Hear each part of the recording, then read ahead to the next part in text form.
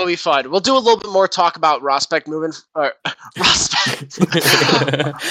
and Rockford moving forward. It should just be called the Prospect Review.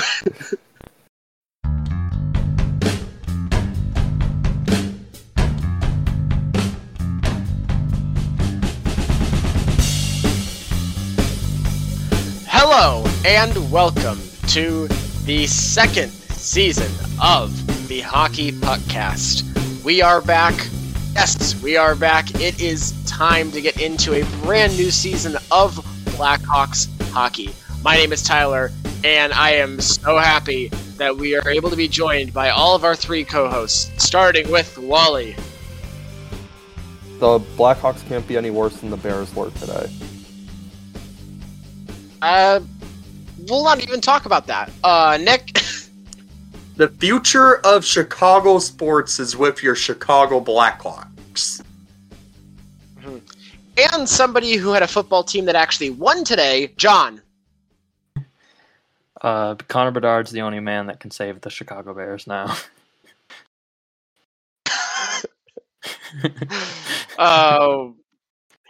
Yeah,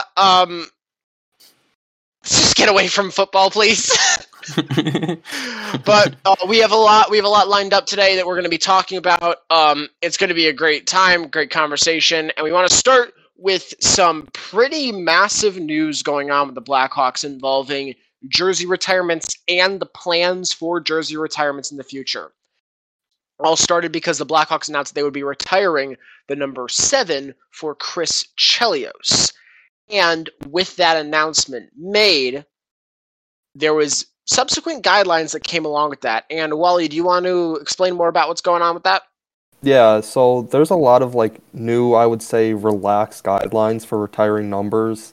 And I think it should open the door for borderline cases, guys like Larmer, Roenick, Seabrook, Hjalmarsson, Sharp. And then those new guidelines are the following. Players must be retired for at least 3 years. They must have a minimum of 500 games played, 400 for goalies, and 8 years played for the Hawks, and must have played at least 1,000 games, 700 for goalies, just total games throughout their career. And then finally, they must have played for the Hawks more than any other team. There's also some other stuff in there that isn't like you don't have to reach a certain milestone or certain stat to get in there. But yeah, those are most of the main ones. Mm-hmm. Yeah, I think that one of the things with jersey retirements is that you obviously have to be careful with them because you only get a limited number. There's only so many jerseys you can retire, especially with the fact that you've got 20 players. You got 20 players on an active lineup every night. Okay, so you got to fill 20 of these numbers.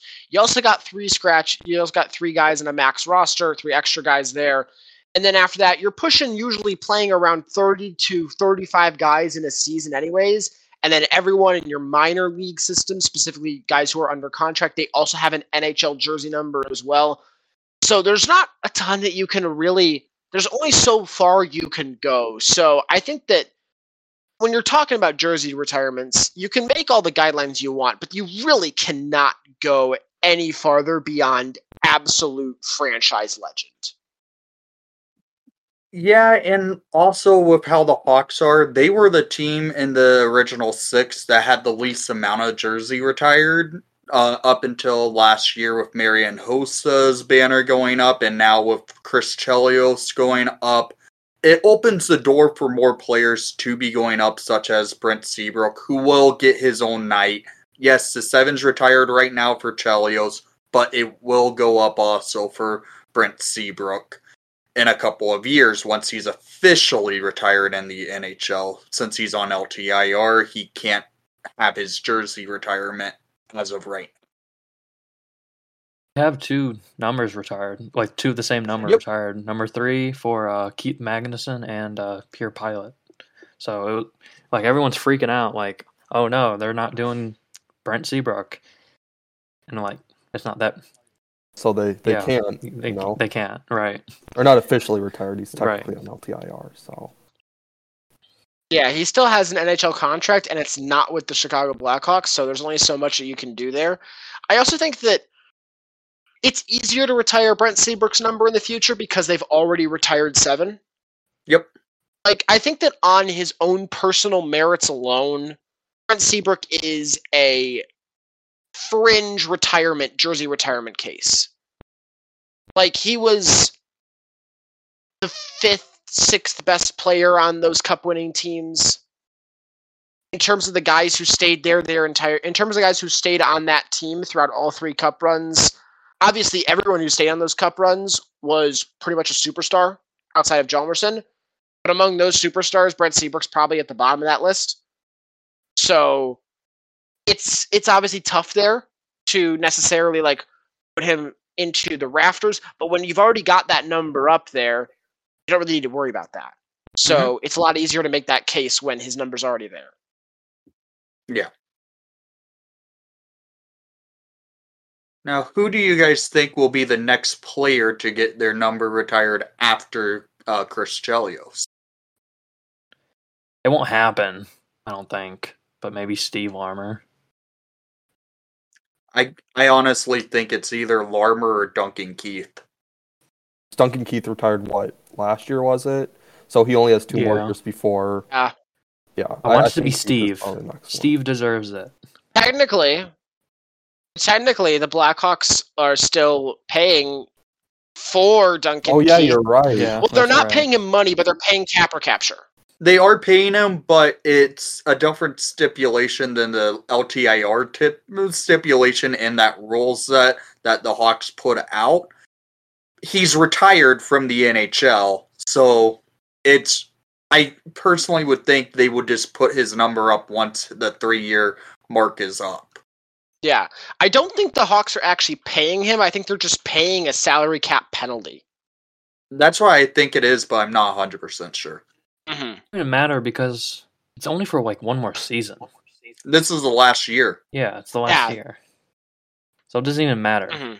Yeah, no, it would definitely be Keith beforehand, and I think that they would get Keith in there before Seabrook because he's an easier argument to make. Yeah. Mm-hmm. He has a Conn Smythe, those 3 cups, and then all of the stats that he put up. Norris, right? 2 Norris yeah, he's got a Norris. 2 Norrises. The only reason Seabrook is considered a legend.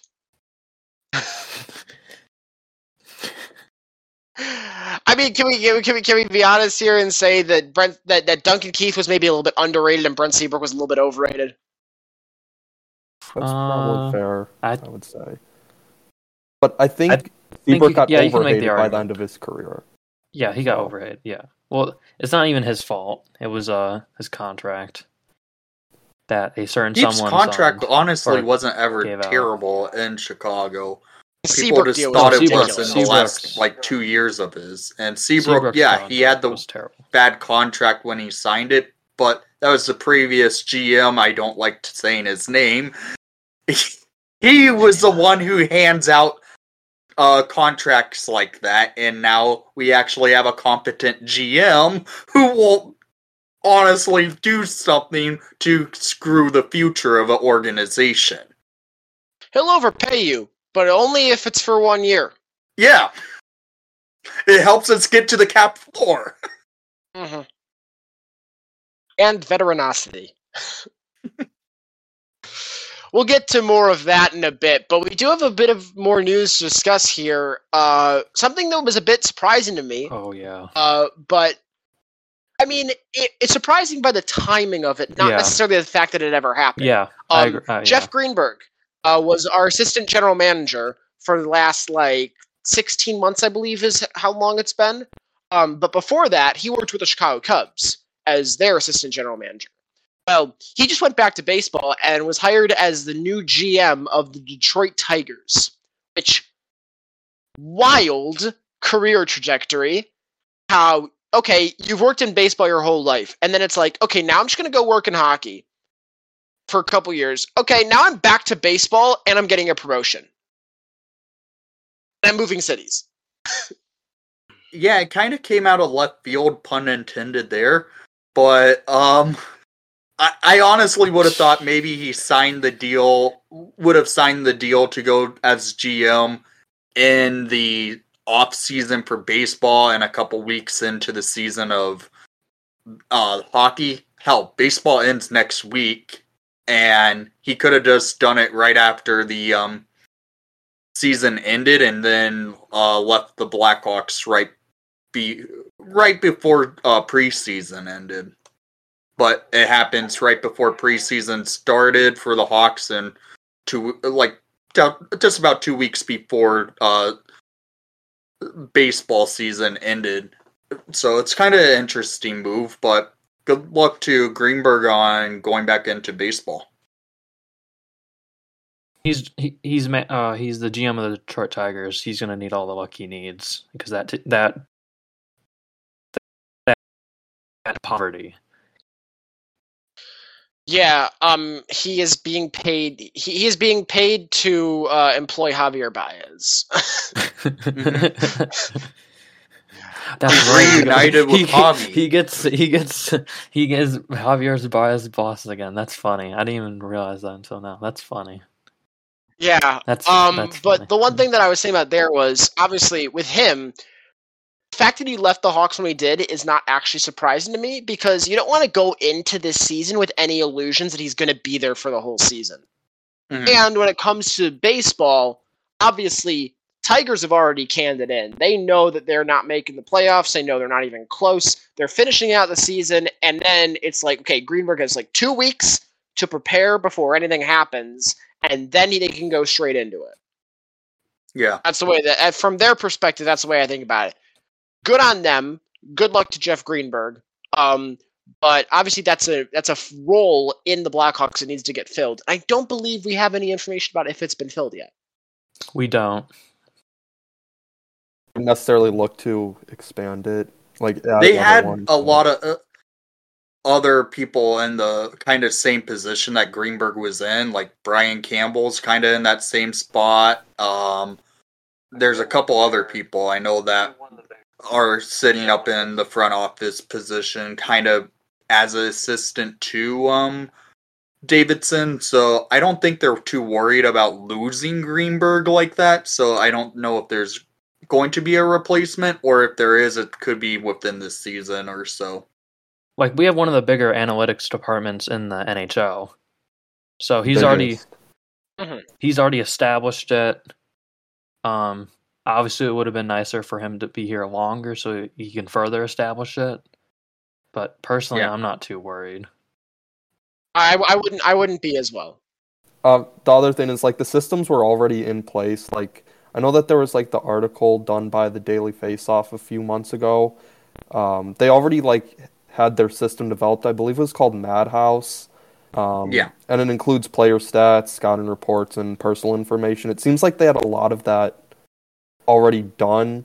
And as John mentioned, they have the biggest analytics department in the whole NHL with 9 staff members. So I think they're in good hands in terms of the analytics department. Absolutely. I think that overall Blackhawks are going to be fine, but, you know, obviously it's still worth mentioning. I think I've mentioned this to you guys before, but my dad actually knows Jeff Greenberg, so... Cool.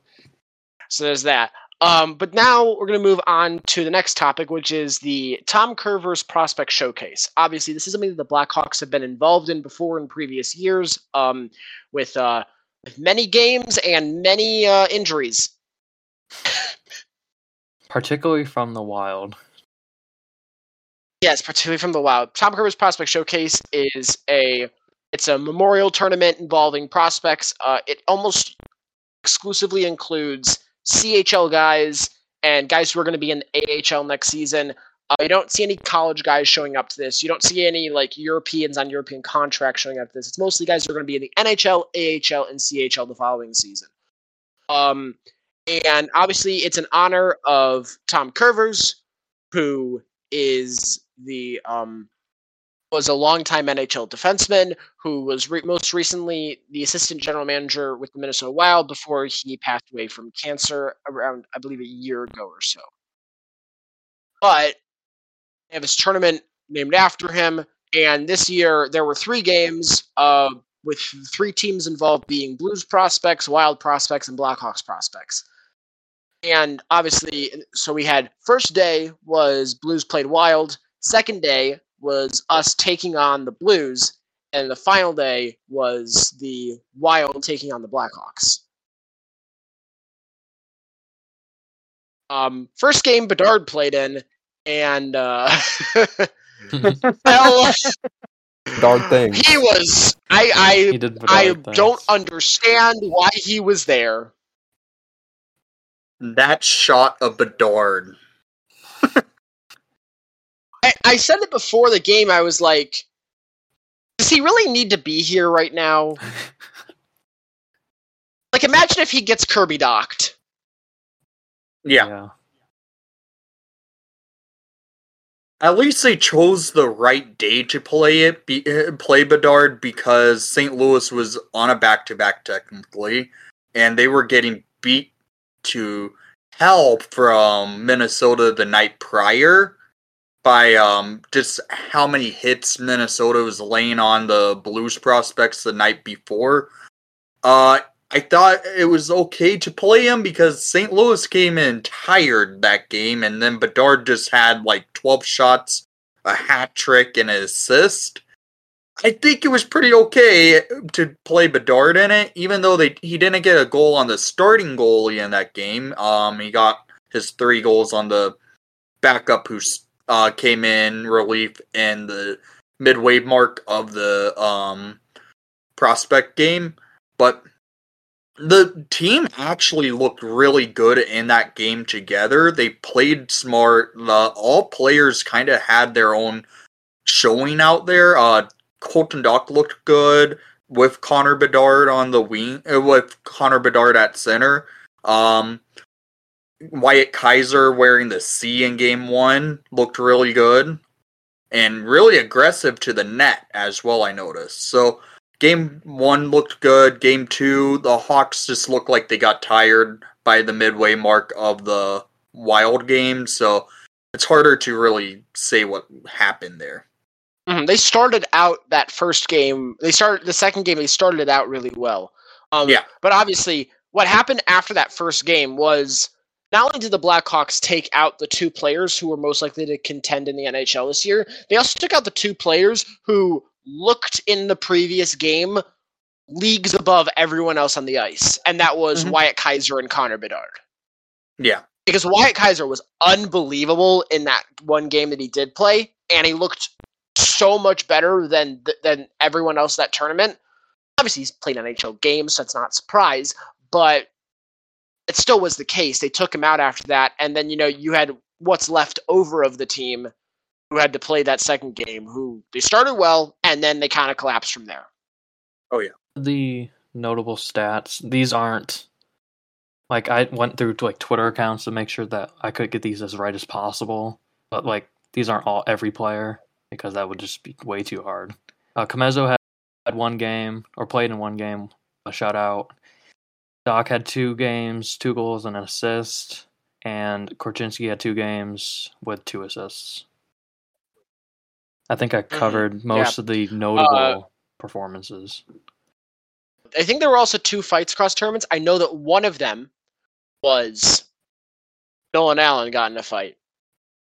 I believe the other was there's one of the training camp invitees who got in a fight as well. Wasn't it? It was Parat. I think it was. Yeah, it was Parat. Ice Hog's legend, baby. Still an Ice Hog. Yeah, Ice Hog's legend. Played more than Maxim Golod. I mean, we all knew he wasn't going to play, though. He played in what, the ECHL? Or not even that, right? Yeah, a little bit. Anyways, with that, any other notes on the prospect tournament and the Tom Curver's prospect showcase? I liked a lot. One thing I liked a lot that was really nice about it, everything was on YouTube. It was very easy to access. Yeah. Why can't all hockey be like that? Why do I have to jump through hoops, watch prospects? One thing I think is worth mentioning is that Charlie Romeliotis and Joe Brand were pretty good on the call. Yeah. I wish Mhm, Charlie yes. and Joe did the second game as well, but then they put the Wild broadcasters on who really botched that one Who a they pull couple out? of times, I noticed. Yeah, So- yeah, it wasn't the best. Move on to our next topic, as long as nobody else has anything they want to say about the prospect tournament. I think we covered it. Cover most of it. I'm still looking forward to seeing what some more of those guys do. I do want to also say, Nolan Allen just continues to be oddly impressive. No one looks like he could fight. No matter how much it doesn't make sense. Whenever he puts on a Blackhawks sweater, all the things everyone's been saying about him for 3 years just go away. He's an enigma. Yeah. It's wild. I hope it happens when he puts on an Ice Hog sweater too. I'm Yeah. excited for our defensive core this year. Maybe not excited You should because be. I don't know how they're going to do, but I'm definitely interested in how they're going to do. Mhm. We have. You're going to what? enjoy watching Ethan Del Mastro every night. I think I will, because you talk so highly of him that I think I'm starting to like him more and more every time you start talking about him. So I'm excited to watch Ethan. We have like 4 rookies this year, I'm pretty sure, playing on defense. Really a lot. Demastro will be in Rockford this year. Yeah. Most We got likely, yeah. Del Mastro, we got And Allen. Allen. We might not have Kaiser anymore You're because getting Kaiser's Doc. been shown out. We're not gonna Not have defenseman, but Vlasic. you will have Colton I Dock thought you were too. just- We're not gonna have Vlasic probably. So it's looking like we're gonna have Isaac back again because Kaiser's shown out. Roos, probably. I'm just will imagining the be idea there. of pairing Ethan Del Mastro. Just imagine pairing Ethan Del Mastro with Louis Crevier. Hey, Ruby Crevier scored after people were slandering him on Twitter. So And for one of the games. my too. narratives Yeah. have won again. Mm-hmm. My narratives are always Yeah. winning. It will be fun. We'll do a little bit more talk about Prospect moving, prospects and Rockford moving forward. It should just be called the Prospect Review. But we're going to do a little bit more of that. But I have a fun game we're going to play a little bit of going into this. So what we've got here is this is a game called Besides Bedard. All right. So besides Bedard, essentially the way that it works, I'm going to name, and anyone else can name a category as well. And the way that it works is, or I'm going to say like a statement, and it's going to be like, besides Bedard, who is going to lead the Blackhawks in points this year? So besides Bedard, who will be the highest scorer for the Blackhawks this season? Taylor Hall. Taylor Hall. Yeah. I'll go Hall. John, you say Taylor Hall as well? Lucas Reichel. To Lucas Reichel. Okay. So we got 2 for Taylor Hall, 1 for Lucas Reichel, and I will go for Taylor Hall as well. All right. So besides Bedard, and with the important disclaimer that Lucas Reichel is not officially a rookie, who will be the Blackhawks Rookie of the Year this season besides Bedard? You know what? I'm drinking the Kaiser Kool-Aid. I'll go Kaiser. All right.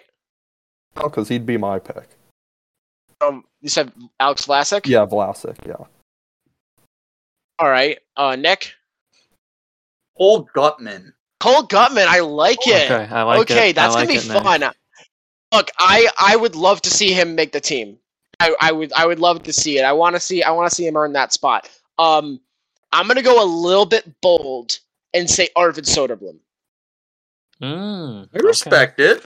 I We're completely a little respect. bold here, okay? I think that we might get into another situation here where Mrazek gets hurt again, and No, I think this time, No, it's not if he gets hurt. It's when he gets hurt. Okay, yeah, it's happening. It's more about when it's when it happens is actually crucial, because I think that if it happens within the 100%. first 2 months, it could fall off the rails for Soderblom. But if he gets like 2 to 3 months as the 1B/backup, and then he gets more time as a 1A and starter moving forward, I think he could be one of the better players on the team this year if he shows what he's most capable of. So there's that one. Here we go. Besides Bedard, who will have the most jersey sales for the Blackhawks this season? Okay, it's hard to quantify that. You know what? Corey Perry. Everyone. The 300 level Corey Perry love. I had to go with the meme. It's not my fault. I saw the opportunity. I took it. Okay? You can't blame me for that. Okay. All right. Nick, you got anything? It will probably be between Taylor Hall and Lucas Reichel, but I will give it to Reichel just because he will be here longer. Okay.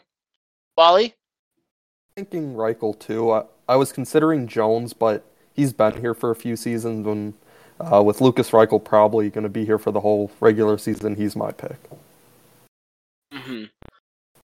I'm thinking about this, and I think that with... I have this feeling that I want to say Seth Jones, but I think I'm going to end up going with Taylor Hall.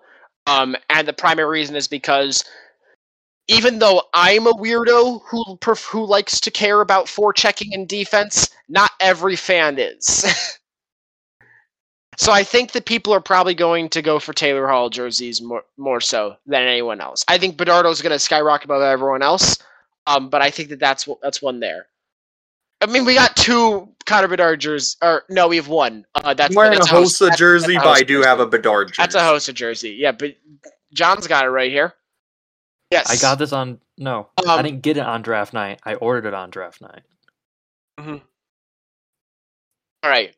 So, besides Bedard, who is most likely to represent the Blackhawks at the All-Star game? That's a good one. Taylor Hall. Taylor Hall? All right. Seth Jones, I don't think it's very close. Kevin Korchinski. Ooh. I would love to say that. But I do think he'll end up going to the World Juniors. Yeah, I do too, but I just want to be bold. I just want to go bold and just say it. I like that, Nick.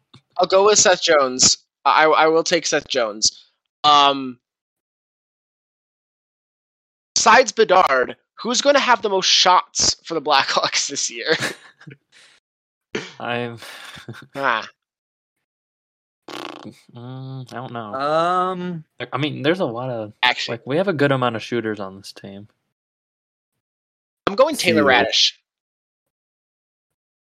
You know what? Taylor Radish is a good pick. I'm going to go Taylor Radish. Seth Jones. Seth Jones? All right. He's changed his game up this offseason, so shoot a lot more. Went to a more whippy stick. That's why I think he can get more shots off. So Seth Jones is a fair choice, I feel like. All right. I like Tyler's pick. I like Taylor Radish for that. I like the Radish pick. Okay. The last one. Besides Bedard, how many players in the Blackhawks will eclipse 50 points this year? You're already saying he's getting 50. Okay. Look at you. Well, just we're excluding Bedard from the discussion. I know, yeah. I'm just saying you're already saying he's getting 50. I will say 3 other players, and those 3 will be Reichel, Hall, and Radish. Radish, okay.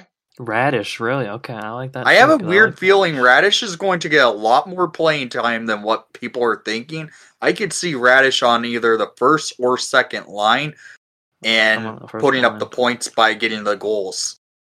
I'll say 4. 4. Do you want me to name the 4? If you want to. So I'll say Hall. I like Reichel Reichel to go for 50. I like Athanasiou. Oh, and then I have to name one more. Ooh.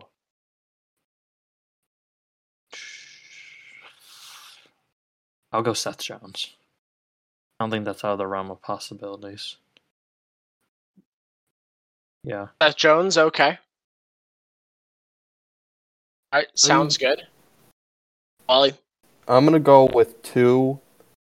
I'm going to go with Hall, and I'm going to go with Seth Jones. I know not having Reichel there is probably controversial, but I just don't know if he'll put above 50 points or whatever, so I'm going Hall and Seth Jones.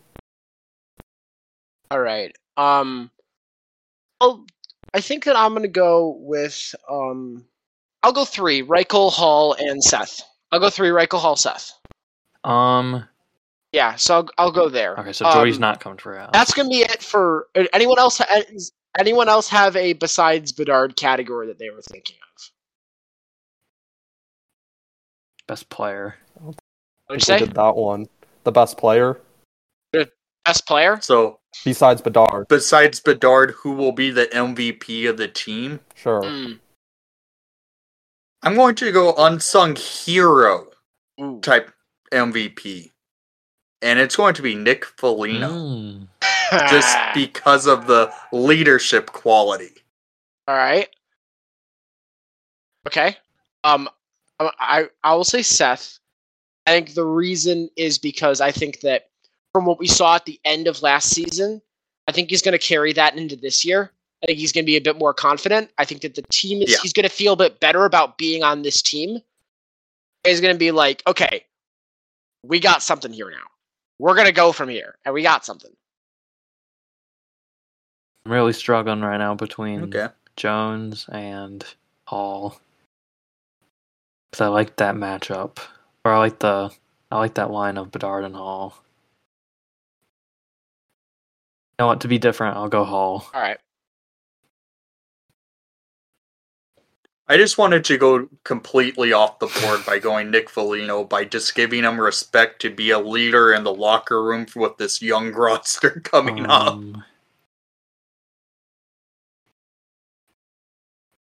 I get my answer, right? Yeah, go Wally. Yeah, go ahead, Wally. Yeah, I'm going with Seth Jones as well. I don't really think anyone else on that defense is necessarily even close to how good he is, so Seth Jones is my pick. Okay. All right. So that was besides Bedard.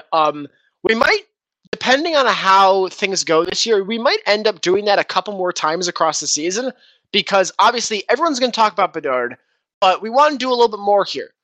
Here, Hockey Puckcast, we want to talk about not just the top guys. That's why we always talk about prospects here. We're always talking about things that are not necessarily constantly covered by everyone else. So that's the big thing here. Right? So we might come back to a besides Bedard thing going forward, so we can give some recognition to the other people. But for now, I want to move into a bit of preseason preview here. And first off, I want to start with who has the most to prove in this preseason? Who's the most to prove? Who has the most to prove in this preseason? Yeah, who do you guys think has the most to prove this preseason? And Korchinski. Kevin Korchinski. Why necessarily do you think that? I mean, I think he's going to be pushing for making the team, and I think it's highly dependent on how he plays in the preseason, so that's why he's my pick. All right. Nick, John? Besides Korchinski, I'm going to go with Cole Gutman just because he's going to have to really try and crack a roster spot with how that bottom 6 is going to look this year. So it's going to be a lot harder for a player to crack it compared to what it's been in recent years. So Cole Gutman's my pick. All right. John? I'm going to go Isaac Phillips. Yeah. Isaac Phillips. So the reason I say Isaac Phillips is because I wouldn't necessarily say he had like he was going to make the team by default. I think we all agreed that he would probably make the team. But now I know it's only been, 3 practices? I know it's only been 3 practices, but like everyone's talking about how Kaiser is playing really well, and he looks like he's going to make this team. And so that just adds another like defenseman in that mix that could make the roster. You got Korchinski, you got Vlasic, you got Phillips, and then now you might have Kaiser. So that's a 4-way battle. Mm-hmm. Yeah, I think so as well. I want to give 2 mentions here, one a little bit less so. This one for me is Alex Vlasic, because I think that moving into this season, we all kind of feel that he's gonna make the team, but there's no guarantees with him. He was in the AHL all last season. But what I think he has the most to prove in is, can you be a top 4 defenseman? Can you be a top 3 defenseman on this team? Can you be a guy who we could pair with Seth Jones and feel comfortable with that for long stretches of games, long stretches of the season? Can you be on the left side of Seth Jones? If he can prove that in preseason, that solves a lot of problems for not just now, but the next 10 years. Yeah. And then the other one for me, a little bit less stakes, but little bit lower ceiling in terms of stakes, but Mackenzie Entwistle has to be better. Yeah. Mm-hmm. Mackenzie Entwistle is on the chopping block, and if he does not show up in this preseason here, he is going to find himself on a different team because he will be on waivers. You think he gets claimed? And I think someone will claim him if that happens. I think so because he's got a low cap hit. He's got many NHL games of experience, over 150, I think, at this point. And he is a guy who is physical. Now, you have too many of those guys here. There's some teams that might want him on their 4th line. He can take faceoffs and sometimes kill penalties. Mm-hmm. So I think that he's on the chopping block because he might end up somewhere else if it's not here. I mean, you're not wrong there. Hmm. He's 126 games, career-wise. Yeah. Earned 26 games. Okay. Interesting. All right. Next question here. A little bit different. Who is one player that we haven't really talked about as a guy that we think can make the roster? Who you think this guy's going to be the star of the preseason? Last year, I would say it was arguably Korchinski and Savoie who were like those guys in preseason. The guys who were like, "Oh, you're fantastic." Who do you think it could be this year? You don't have to necessarily make the roster, though, right? On Allen. They don't need to be a guy that actually makes the roster. They just need to be a guy who's like, I think this guy's going to stand out in preseason and shock everyone. Okay. I'm going with my guy, Sammy Savoie. You're going with Savoie again? I have to go with my favorite, Sammy Savoie again. He did so much last year. I loved it. And I think he's going to surprise more teams this year by his physicality and getting into rough play in the preseason. So, Sammy Savoie, once again. All right. John, I think you've got one too? Well, Wally had one, but... Oh, Wally, you got one? Okay. Nolan Allen. He's gotten a lot of praise so far from Luke Richardson especially. I think he has an outside chance. I don't think he's going to make it, but I think he's going to be someone who Blackhawks fans and the staff with the Blackhawks like a lot. And I'm going to go with Ethan Del Mastro. All right. Tyler's favorite. Or one of his favorites. I'm going to go with a bit of a different one here. I think that this guy is going to have a fantastic preseason because I'm a bit frustrated with the fact that everyone has kept on their tank watching goggles when talking about him, and that's Jackson Stauber. Yeah. I'm so mad that everyone's like, well, he was only good in the NHL last year, so I hate him. No. Well, they should be happy that he did as well as he did, because if he didn't, then we wouldn't have Bedard. Regardless, I think I mean, that am I wrong? I think I'm not necessarily a believer in his NHL potential. I think that there's more to it than necessarily giving credit for, especially with how well he did at the end of last season. So I'm going to say Jackson Stauber, guy who isn't really talked about much, who I think could light up the preseason, is actually Athanasiou. Because I think that his skill against some of the players who will be playing against him could go wild. Even when he's up against guys who are not necessarily NHL competition, he can probably do things that it'll look like McDavid out there. Just hope he's not skating into the goalpost again. Oh, certainly not.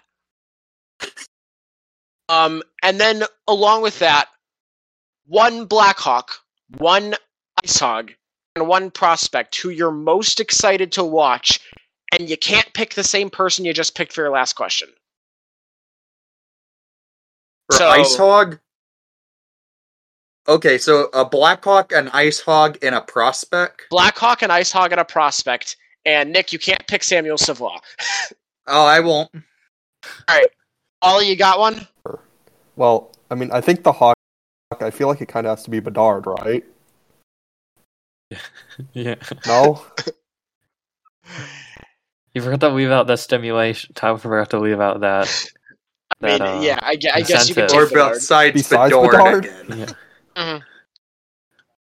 Okay, with Bedard, Okay. and then Okay, with beside Bedard, Bedard. it's Bedard. How about that? Without Bedard, it's Reichel.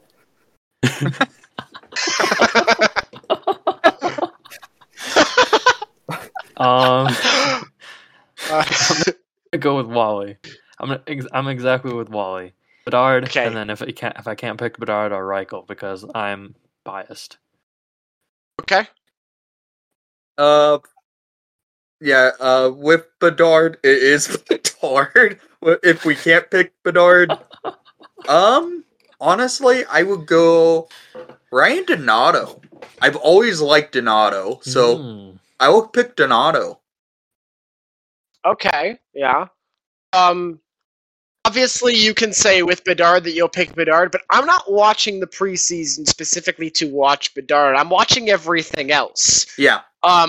And with that, I do really want to see if Philip Kurashev can pick it up. Yeah, okay, yeah. I want to see if Philip Kurashev can pick it up. When it comes to the Rockford guys, I'm rooting for David Gust is one. I'm just rooting for that guy to just go as far as he possibly can in life. So I guess I could pick him. But I think that I'll actually go with Colton Dach there. I think I'll go Colton Dach. And then for the prospect, I'm going to go Paul Ludwinski. I think there's been a lot of slander. And I think that he deserves an opportunity to show that he is capable. I wonder who was slandered Paul Ludwinski. So my Rockford pick is Marcel Marcel. Okay, yeah.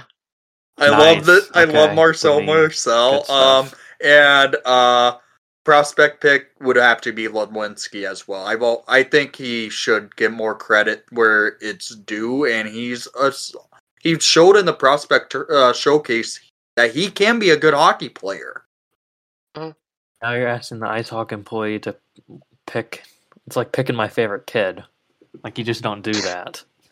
That's kind of what we're here to do.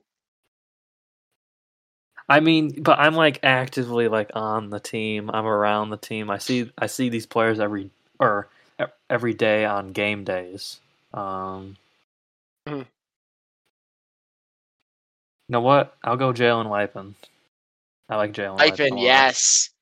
Yeah, like that. And then prospect. I'll go Samuel Savoie. Okay. All right. And then Wally. I'm gonna go. I've been a fan of this guy for a while. Antti Saarela is gonna be my pick for the IceHogs. And then I knew you were gonna do that. prospect, I'm also gonna go with Sam Savoie. All right. That sounds good. So anything else involving the preseason? Let's make sure that we mention when the Blackhawks play preseason games. That's probably worth mentioning as well. Yeah. I want to mention the Ice Hogs one preseason game I think they're playing. One? And it's at Riverview Ice Arena. It's a small, tiny arena that they usually play beer hockey in, but they're going to play there for a preseason game. So Okay. I'm excited for that because I'm going. We got tickets. So the preseason schedule is September 28th at the United Center against St. Louis, September 30th against the Minnesota Wild in Minnesota, October 1st against Detroit in Detroit, and then October 3rd in Chicago against Detroit, the 5th against Minnesota in Chicago, and the 7th in St. Louis against St. Louis. All right, yeah. So we got 6 games again this year. 3 against St. Louis, 3 against Detroit, 3 against Minnesota. I think that's the exact same preseason that we had last year. Yeah, it's been the last 4 preseasons, not including like COVID season because I didn't have a preseason. We've always played Detroit, Minnesota, and St. Louis in it.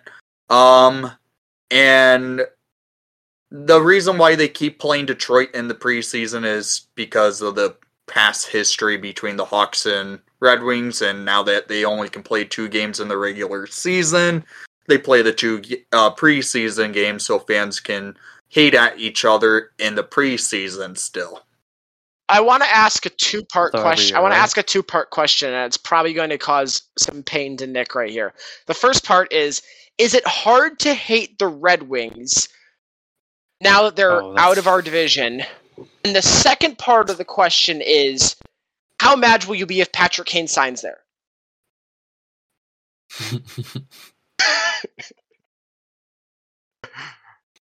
So the answer to your first question is it's not hard to hate the Red Wings. They will always suck, like that one commercial said. And then the answer to your second question would be immeasurable amounts of pain and suffering. I might go dark for a while. Detroit will always suck. And if Kane went there, it would suck like it did with Chris Chelios going there for fans from the 90s. Mm-hmm. So that's how it would I don't be. think it would be hard to hate Detroit. To be honest, I don't really... This is probably going to sound terrible, but I don't really care that much if Kane goes there. I mean, that's just my opinion. I know that a lot of people probably won't agree with that, especially Blackhawks fans, but that's my opinion. So, I mean, it's just like one of those things. You know, if he signs there, he signs there. He does what's best for his career. So, I see what you're saying. Yeah, I think that so there is that. I do want to give a little bit of a quick mention to something. Blackhawks play preseason games on, so their last one's the 7th, which is a Saturday, and then right away, Tuesday, they play a road game. Oh my god, they start the season on a 5-game road trip. What? Yeah, so we got our first game of the season is at Pittsburgh on Tuesday. So you got Saturday, 2 days of rest, Tuesday. You probably won't get a ton of NHLers in that last preseason game regardless, but still, it's a quick turnaround for the coaching staff as well. And then with that, I want to go into one of our last couple topics here, which is a Central Division standings prediction. So this is going to be kind of our Central Division preview for everyone, obviously because, you know, Hawks fans, but that means that we are part of the Central Division, so we want to make sure that we are talking about that as a whole. So, we're going to start 8th place. For 8th place in the Central Division, I've got the Arizona Coyotes. Anyone else? It's Chicago. We got Chicago. Coyotes. Yeah. I got Arizona. Arizona, so Wally? Blackhawks. You have the Blackhawks as well. What exactly is the reason why you're sticking with the Blackhawks down there? Well, you want to go first? I still don't think the team's that great, to be honest. They added a little bit, but I don't think it's going to be enough. And obviously, Bedard's going to help a lot. But I don't think the team is... I don't think they improved that much, if necessarily at all. I think the Coyotes did, so I have the Blackhawks at 8th for that reason. Yeah. Okay. I think Arizona really improved quite a bit on their roster this year. The Hawks improved from last year's roster, I will say that. And from 59 points last year, I can see the Hawks ending up with 68 to 70 points on the season, but still as the worst team in the division, as a bottom 5 team in the league. I ended up going with Arizona because I honestly think that they still have... I think they have probably one of the worst defense goalie combinations in the entire league. I mean, look at their blue line. It wasn't good last year, even when they had Jacob Chychrun and Shane Gostisbehere playing most of the season. And now they turned that into Sean Durzi and Matt Dumba.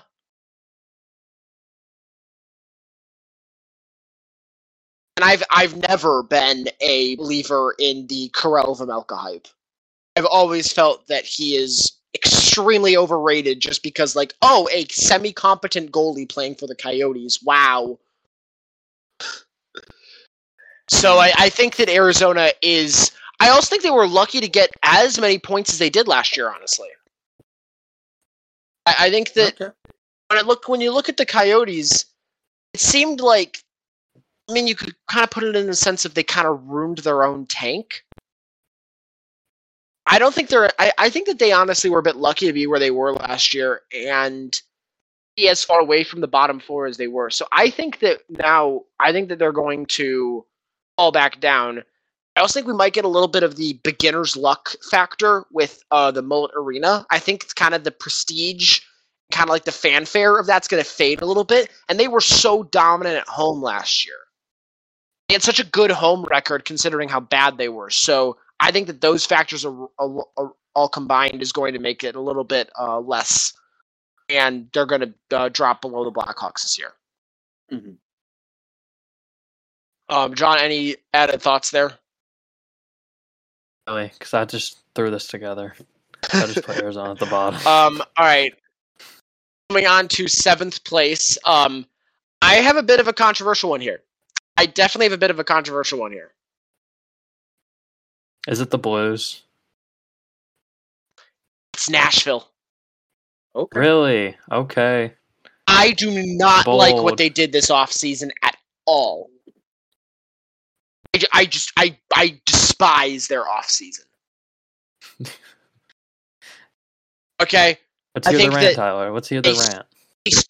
We spent way too much money to get rid of Matt Duchene and Ryan Johansson. Those guys were not dead weight, and they are now spending like $10 million on the salary cap for the next 4 years to just not have them there.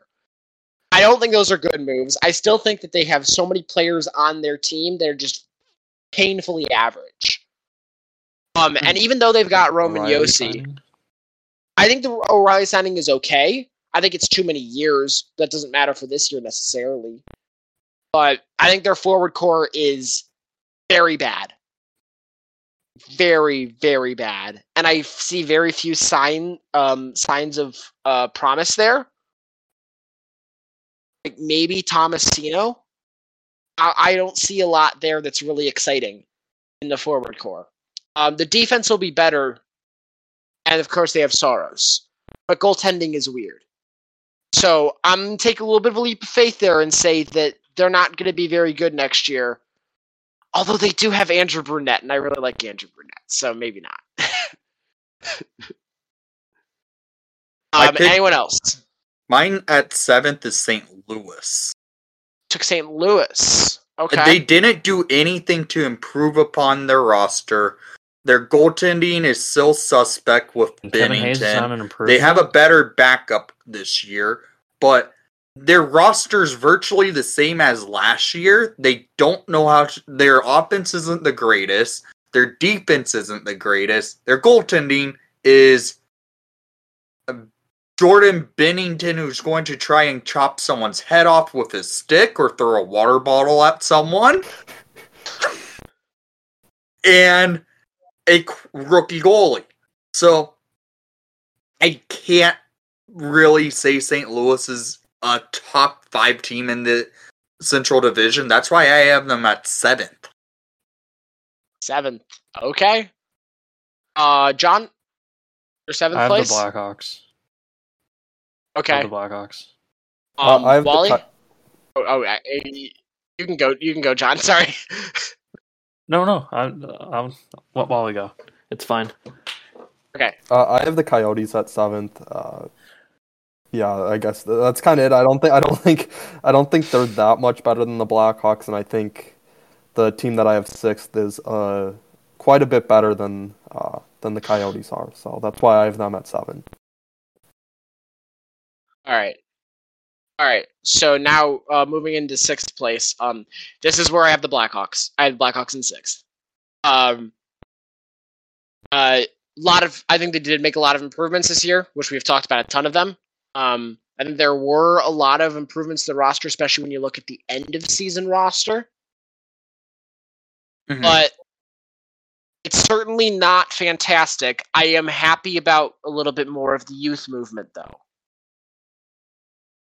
Obviously, the concerns are goaltending, as it's either unproven or Peter Mrazek. I mean, Just okay. Peter Mrazek. Just Peter Mrazek. Just Peter. I mean, maybe you get vintage Mrazek, which would be crazy. This is where I have Arizona. All right. Arizona, St. Louis, and Chicago are pretty close together in the standings, in my opinion. Points-wise, you're going to see a lot of the same points you're going to have between those 3 teams. But I think Arizona is just slightly better than both St. Louis and Chicago. All right. John? What is it, 6th? 6th So place. so I have the Blues.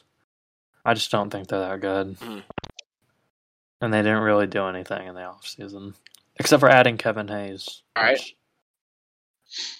With the Predators at 6. So, yeah, I think they're just Your Predators really 6th? mid, Okay. if I'm being completely honest. Besides for Saros and Yossi, I mean, Mm-hmm. I don't think that team's necessarily great. So, they're my 6th. All right. Moving on to 5th place.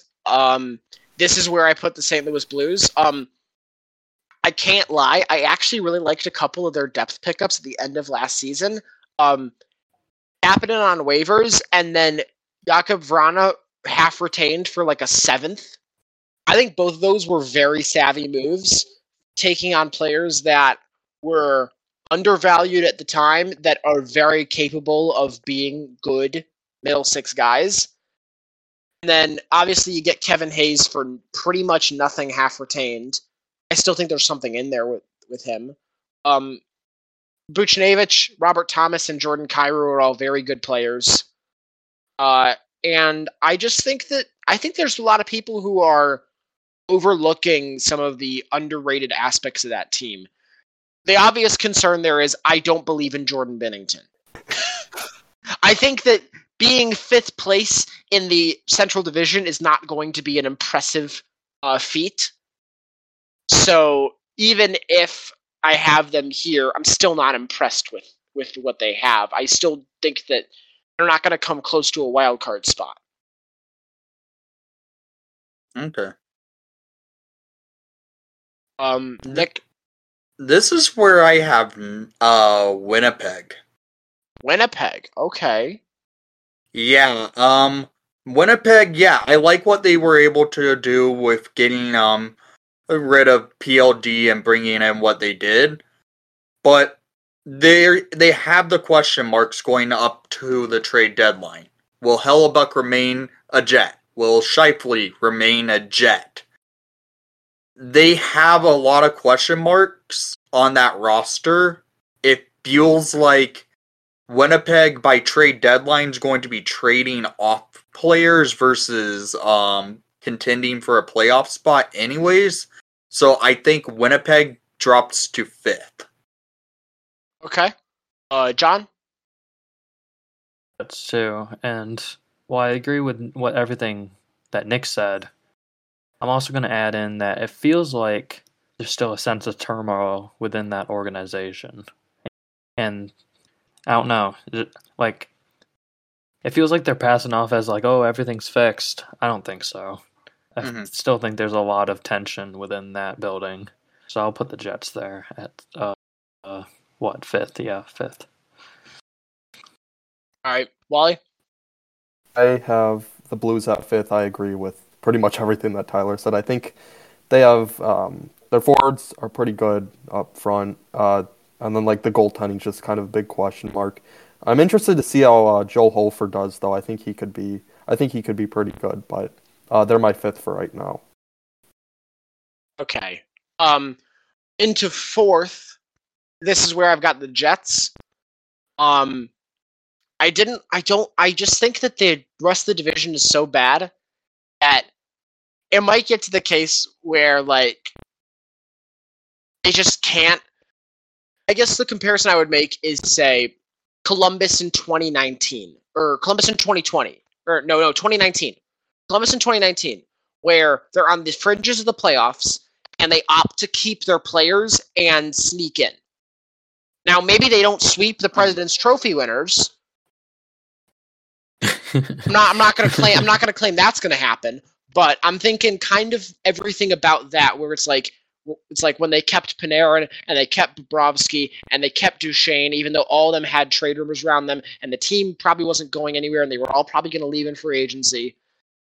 This right now with Hellebuck, as well as with Mark Scheifele, kind of feels that same way, and I think they might sneak in there. But it could set them back decades. It could set them back half a decade if they both leave in free agency. Yeah. 4th place. This is where I have the Predators. Nashville in 4. Okay. I agree with everything you guys have said about Nashville, that it's just like super mid, and that finishing in 4th won't be that great of a accomplishment. Mm-hmm.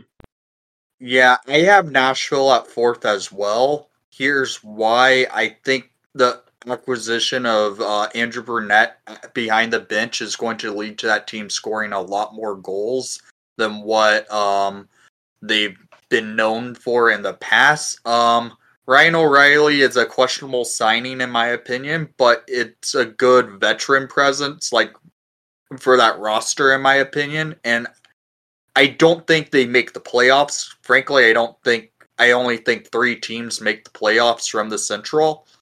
But they're going to be more competitive than what people are viewing them as. Mm-hmm. I understand that. My only concern is that when you look at what Andrew Brunette was doing before, when he was able to get great offenses rolling, those were teams with fantastic amounts of talent in the offensive areas. Yeah. I mean, you're looking at Alex Barkov, and you're looking at Jonathan Huberdeau, and then after that, you're looking at Jack Hughes and Jesper Bratt and Nico Hischier. Those are fantastically talented players.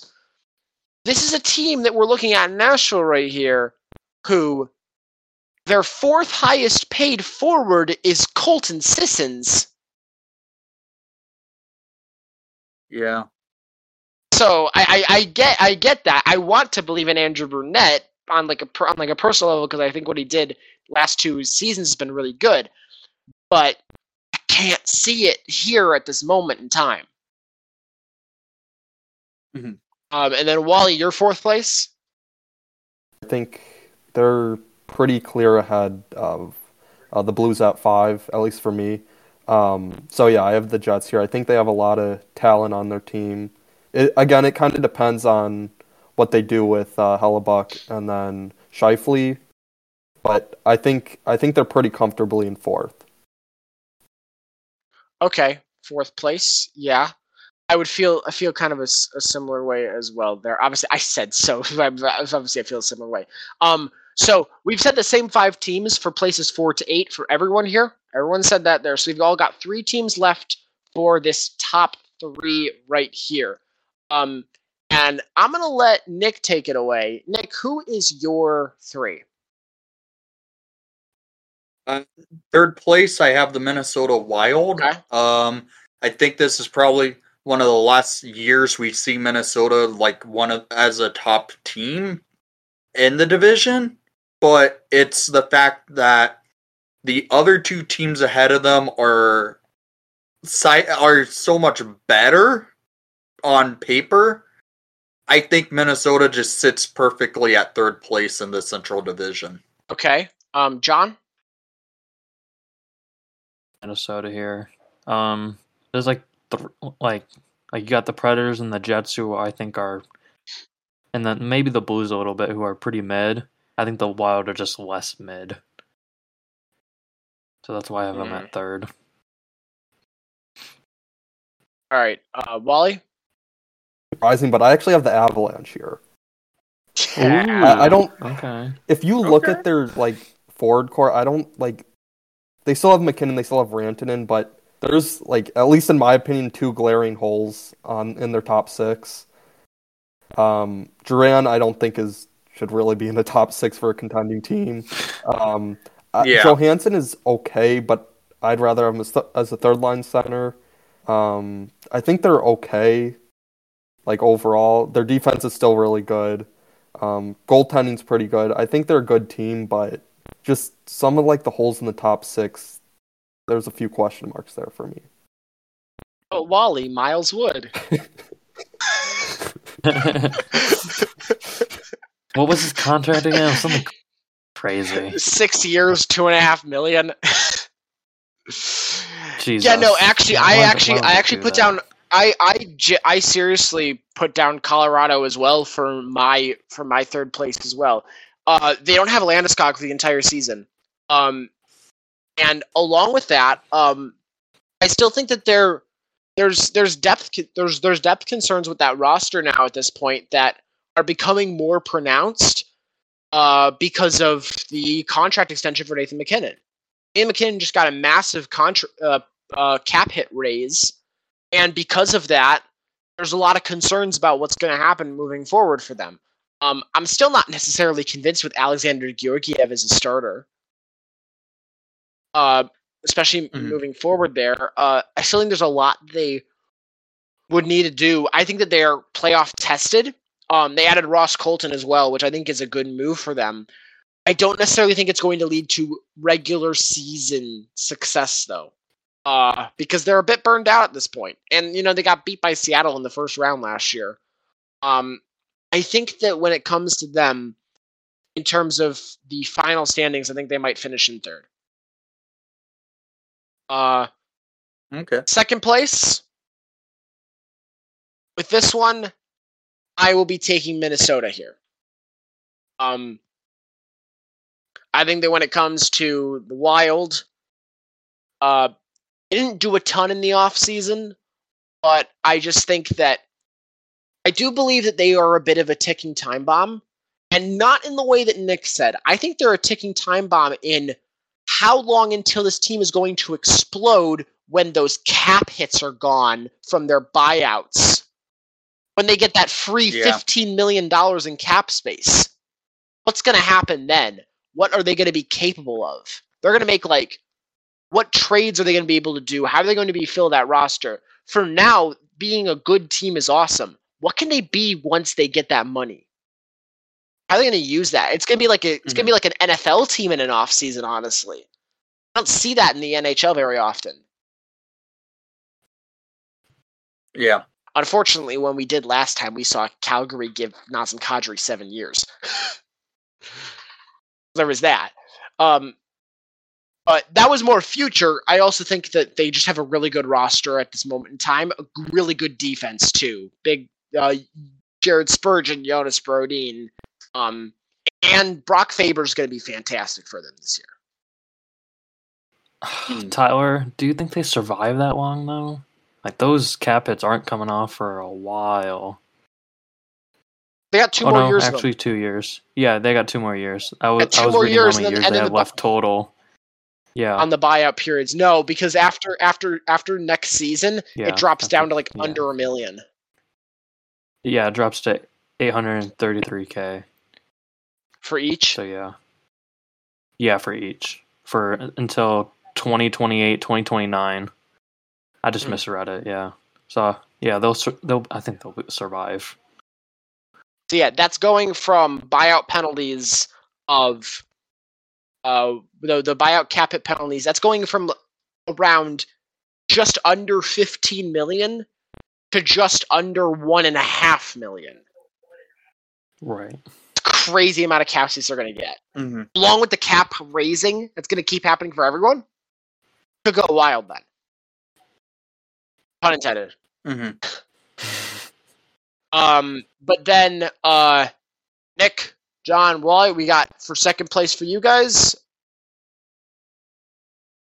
My pick is Colorado at second, just because last year they played without Landeskog all year. This year they're going to be without Landeskog all year, and it sounds like they might be able to activate him for the playoffs. That's what they've been saying, but who knows about that. I think they know what they need to do now without Landeskog after now going into year 2 without him. I think they could actually kind of improve their play. I like the acquisition of Ross Colton, and I think he's going to have a career season with Colorado. Okay. That sounds like a lot of fun. I didn't touch on Jonathan Drouin, which I kind of maybe should. I think that there's a lot of wishful thinking with Jonathan Drouin, and I think it could go. I don't want it to go this way, but I think that it could go the way of. This could end up like the way that Galchenyuk with the Leafs did, where we can fix him. No, you can't. No, you can't. John? I have the Avs here as well, and I kind of agree with what you said. Like, their depth is not that good. Like, their top 6 is good, but there's a couple holes. So I'll put the Avs there. Mm-hmm. And Wally? Wild here, similar to Tyler, and mostly for some of the same reasons as Tyler as well. So, yeah. All right. And counting, it looks like we all ended up putting Dallas at number 1. So, they're just too good right now. Just a collective session to just wax poetically about how ridiculous this team is. They're my pick to make it to the Stanley Cup this year and maybe win it. Yeah.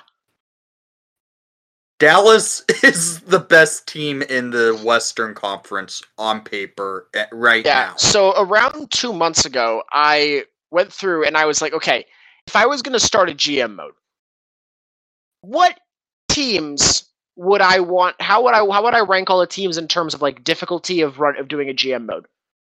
The easiest for me was New Jersey, and second easiest was Dallas.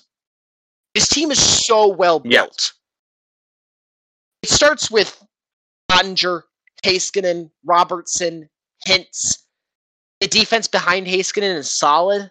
The players behind Robertson, Hintz, and Ben Sagan are also really solid as well. Big fan of Wyatt Johnston, too, and what he did last year. And they just keep getting better, and they're a young team, and they have good experience with them. Joe Pavelski just added Matt Duchene on one of the biggest bargain contracts of the offseason. It's ridiculous. They're going to be nuts. Again. It's if we see a Dallas, New Jersey Stanley Cup final this year, it would honestly be a good Stanley Cup final to watch. And the way Dallas is set up for their future still is great because they have a young goalie, they have young core built, but they do have a older core as well, but their younger core is pretty much their main takeover of the roster at this point. And the way they're put together, they can win a Stanley Cup this year. Absolutely. I think that could definitely be the case. Any other thoughts on Dallas? Not really. Like, Nick kind of covered it all. Like, yeah, this team is just cracked.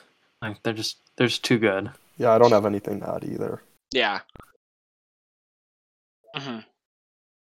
With that, we're going to move into our final topic of the day, which is prospect reports for the upcoming season. Before that, though, I want to give a quick mention to one thing that I almost forgot to bring up. So we'll go to prospect reports in just a little bit because we have a couple prospects who have started their seasons already. But beforehand, I want to ask everyone the question. Do you think the Blackhawks need any more signings, and why are they Jesse Puljujarvi? The reasoning why you want Jesse. You want the reasoning why I want Jesse Puljujarvi? Yeah, because he's been kind of underwhelming. And then, like, if you're underwhelming with the Oilers, it's kind of like, what's the word? It's kind of an indictment on you, not on the Oilers. Okay, so I think that Jesse Puljujarvi has been a bit of a scapegoat throughout all this, and I think that there's a very specific way that you need to utilize him that I think actually fits really well alongside generational talents.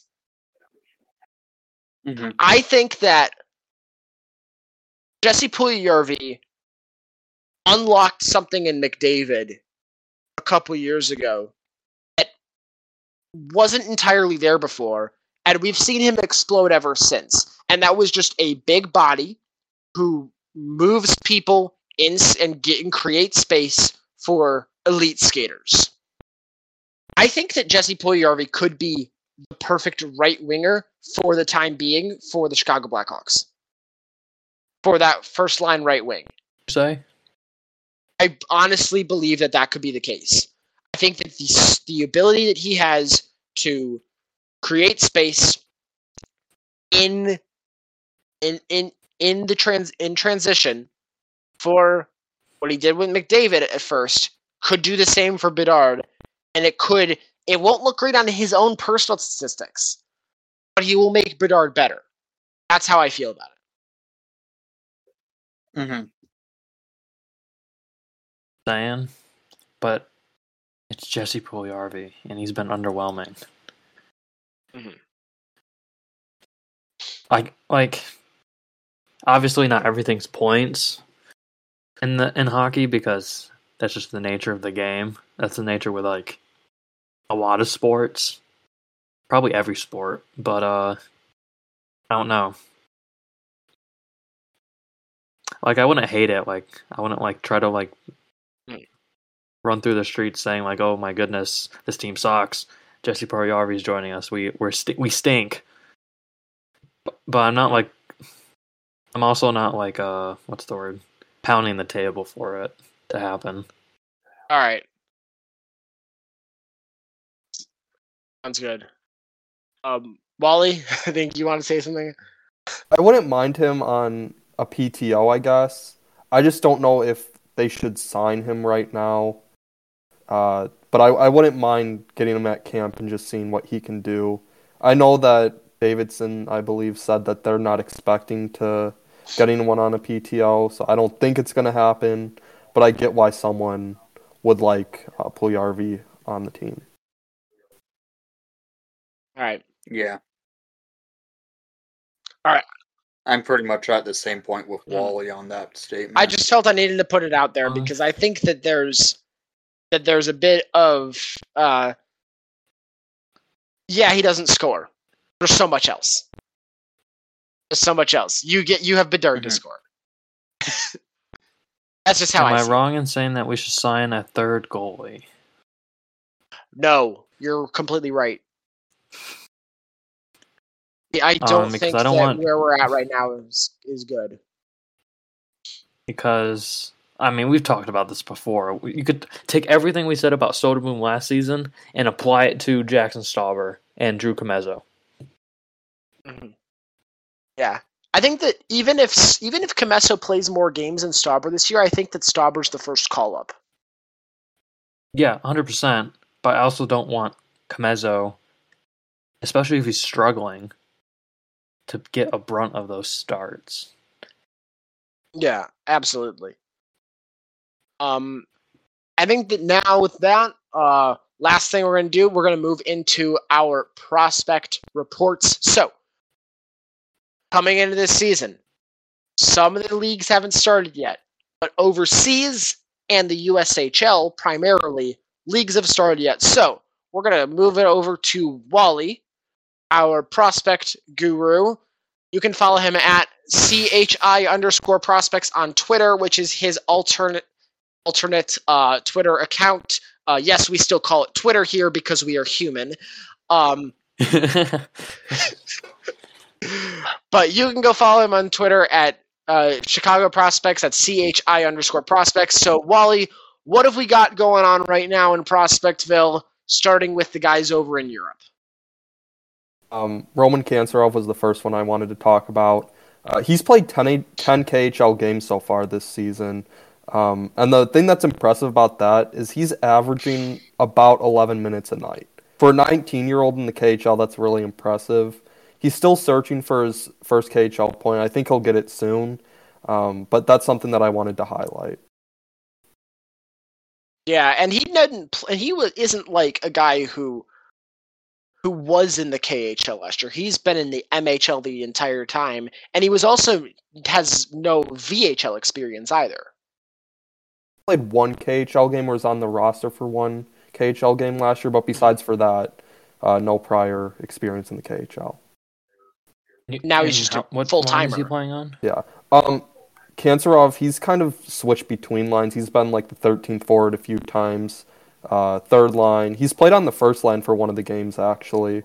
But he's kind of switching lines kind of all over the place. Good. Okay. All right, yeah. That's fine. Anything else in Russia? Ilya Stefanov, he's kind of had a little bit of a slow start. He started on the first line, but he's been demoted to the bottom six now. Before today, which is Sunday, he didn't have any points. He did score his first goal today, though, and hopefully that opens the floodgates for him a little bit because he needs to start scoring a bit more. Yeah. Akbars weren't that high of a scoring team last year, but he still was one of their leading scorers, and it seems like it's not the case at the moment.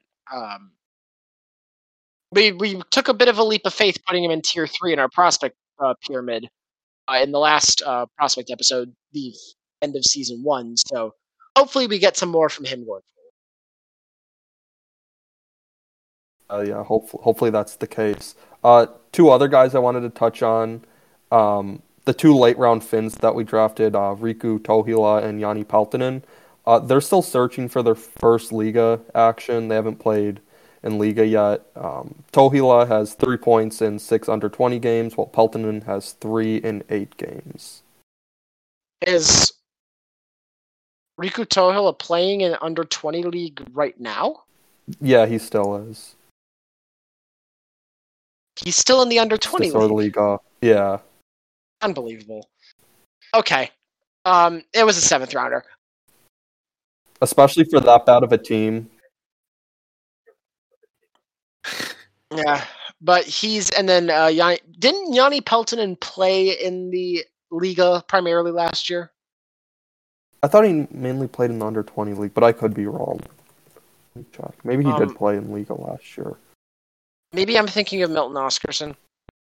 No, he didn't play in Liga last year. He played in the under-20 league. Oh, he did? Okay.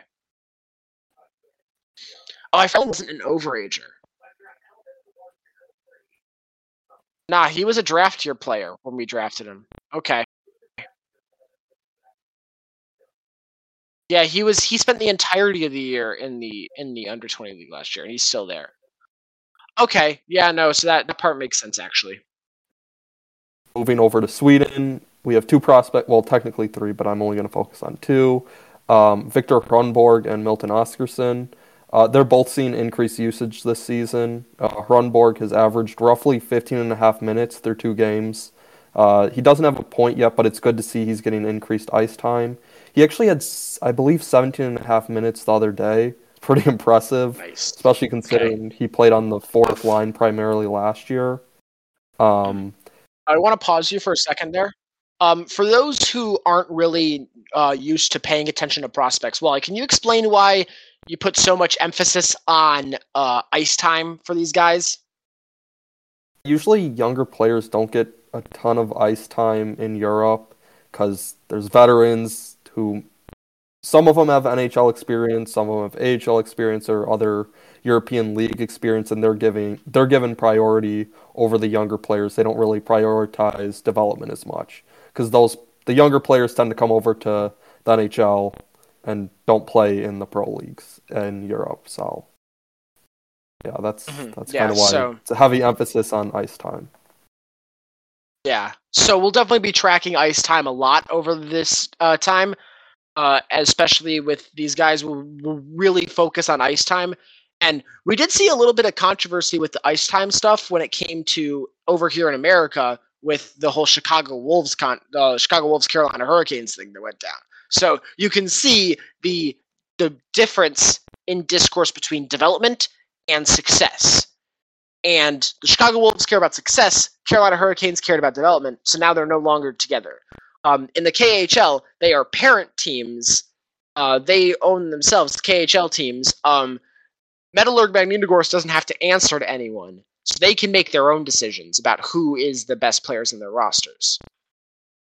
And then with that, anyone else who's playing in Europe at the moment? Yeah, I also wanted to touch on Milton Oskarsson. He's averaged 13.5 minutes per night through 4 games, which, again, is pretty impressive. He was mostly playing like fourth-line minutes, 13th forward minutes last year.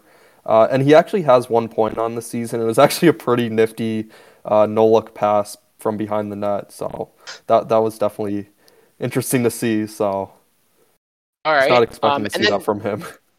Yeah, interesting with Oskarsson. I believe that even though he was drafted 2 years after Hrunborg, they're about the same age.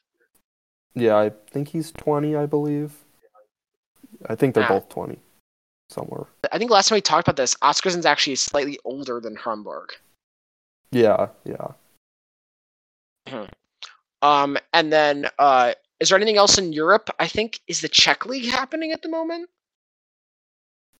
Michael Krudel. I don't know if we really need to say much about him at this point, though. I don't. He got loaned to a different team in the Czech Republic, but he's not really. We have so few guys to talk about that. I mean, you can mention him now at least. Yeah. And then there's, I guess, one more European player, Yuri Falkman. He signed a 3-year deal with, I believe it's Langnau Tigers, I believe is how it's said, in the Swiss League. About that. Yeah. And he still hasn't played a pro game, but I think he might get some pro games this year. And then he had a 3-goal, 4-point performance for their under-20 team earlier this season, and he has 5 points in 4 games so far. Okay. I think I believe what I heard. First off, when I heard on the broadcast, because he was at Tom Curver's Prospect Showcase, he was the only European player there because they let Langnau let him go. I believe they pronounced it Felchman. Be right. I don't know. I wasn't able to watch the game. So we'll look in that more and see Felchman. I think it might be Felchman. So we'll look into that one more. I believe that's the rest of the Europeans, and we only have one player whose season in North America has started. I'm pretty sure I'm correct in saying so. Be Adam Guyon. He's played 2 games so far, and he's won both of them. He has a .929 save percentage and a 1.96 goals against average through those 2 games. And hopefully it's a sign of things to come because he's been really good. I believe in one game he had a .958 save percentage, and the other one a .906, I want to say. Obviously the .906 isn't great, but it's fine, and the .958 that was a great game for him. Yeah, good start for him, especially because it was a bit of an off-the-board pick for like public rankings, where Adam Gajan was selected, even though, well, you knew from the start that Adam Gajan was the Blackhawks pick at goalie. But it does seem to be the case that it's good for him to get this point, to get going in the USHL. I'm going to make a prediction here, and I'm going to say that I think that he ends the season at Minnesota Duluth. I think he enrolls starting in the January semester. And he plays hockey there to finish the season. It happened with Tage Harding a couple years ago. That would be. I'm just saying that would be good. Yeah, I think it could be the case. Yeah. I kind of want to touch on two things quickly. Yes. Which I don't know how we haven't talked about them, or at least one of them. Uh-huh. No captain this season. No Only captain. alternates. Yes. Okay. That is an important discussion to have. I think that obviously Jonathan Toews leaves this off season. I think he announced officially that he's not going to play for this season. Yeah, and then he's going to try to play next season. Yeah, he's going to try to play the year after. Blackhawks aren't naming a captain this year. I think it's obviously makes the most sense. Best option for now. Is there anyone here who thinks that there's any logical reason to say that the next captain of the Chicago Blackhawks won't be Connor Bedard, probably starting the year after this one? No.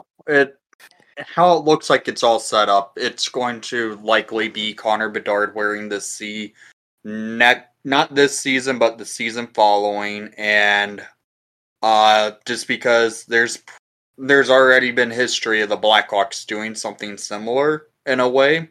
Jonathan Toews being named captain after his rookie season, became the longest tenured captain in Blackhawks history. I think they'll end up setting it up where maybe if it's not next season, it will be within the next 2 years. Connor Bedard will be wearing the C for your Chicago Blackhawks, because otherwise they would have named like Connor Murphy or Steph Jones the captain this year. Yeah, absolutely. And then John, what was the other thing you wanted to touch on?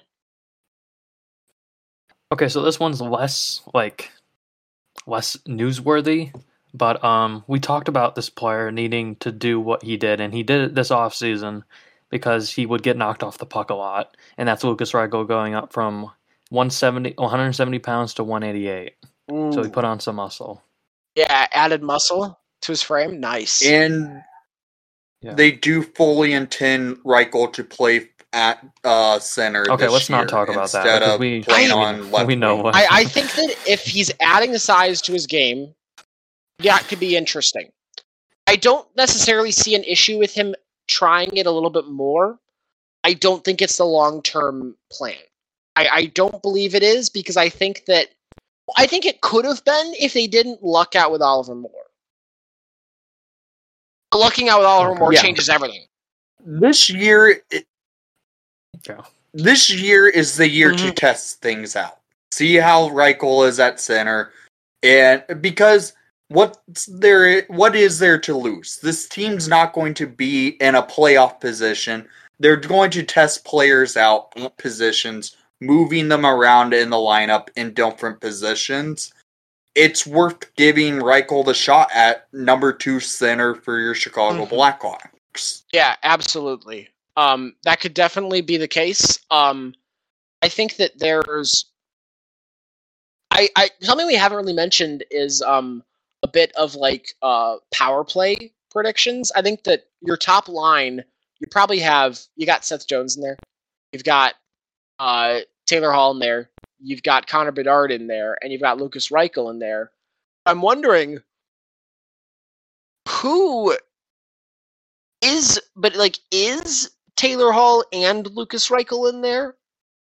Who fills in that bumper spot? Who would you want to be there? Who takes the net front role? I think you could go.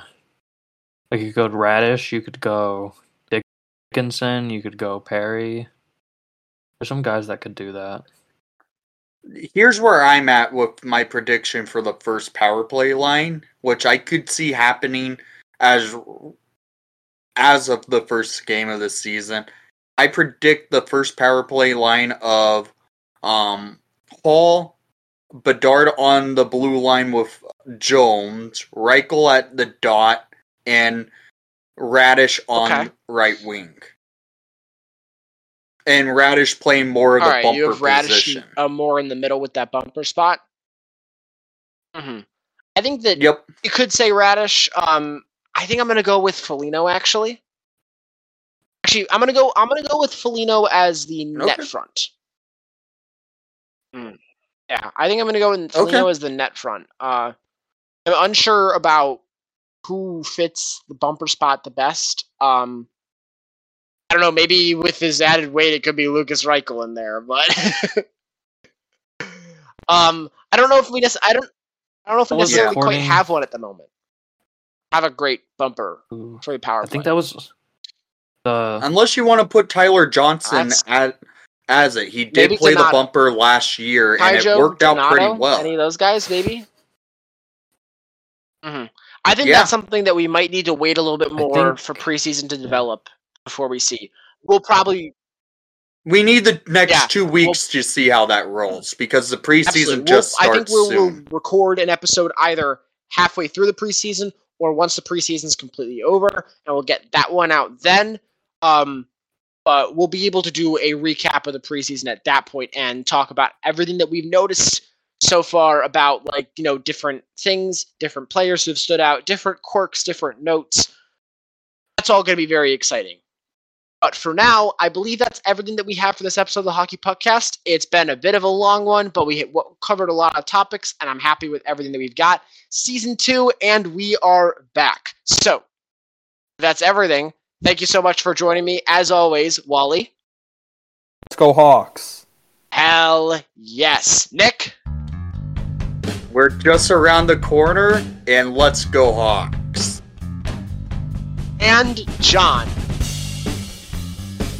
Bedard needs to hurry up and save the Bears. They're running out of time. Bears can't be saved. Bears, unfortunately, there's no saving them. But maybe he'll be able to save the Hawks. Anyone could do it, though. Maybe he'll be able to save the Hawks. Maybe he's able to save the Hawks. Let's start with the Blackhawks, and then we can talk about other sports later. My name is Tyler. This has been the Hockey Puckcast, and we will see y'all next time. Take care.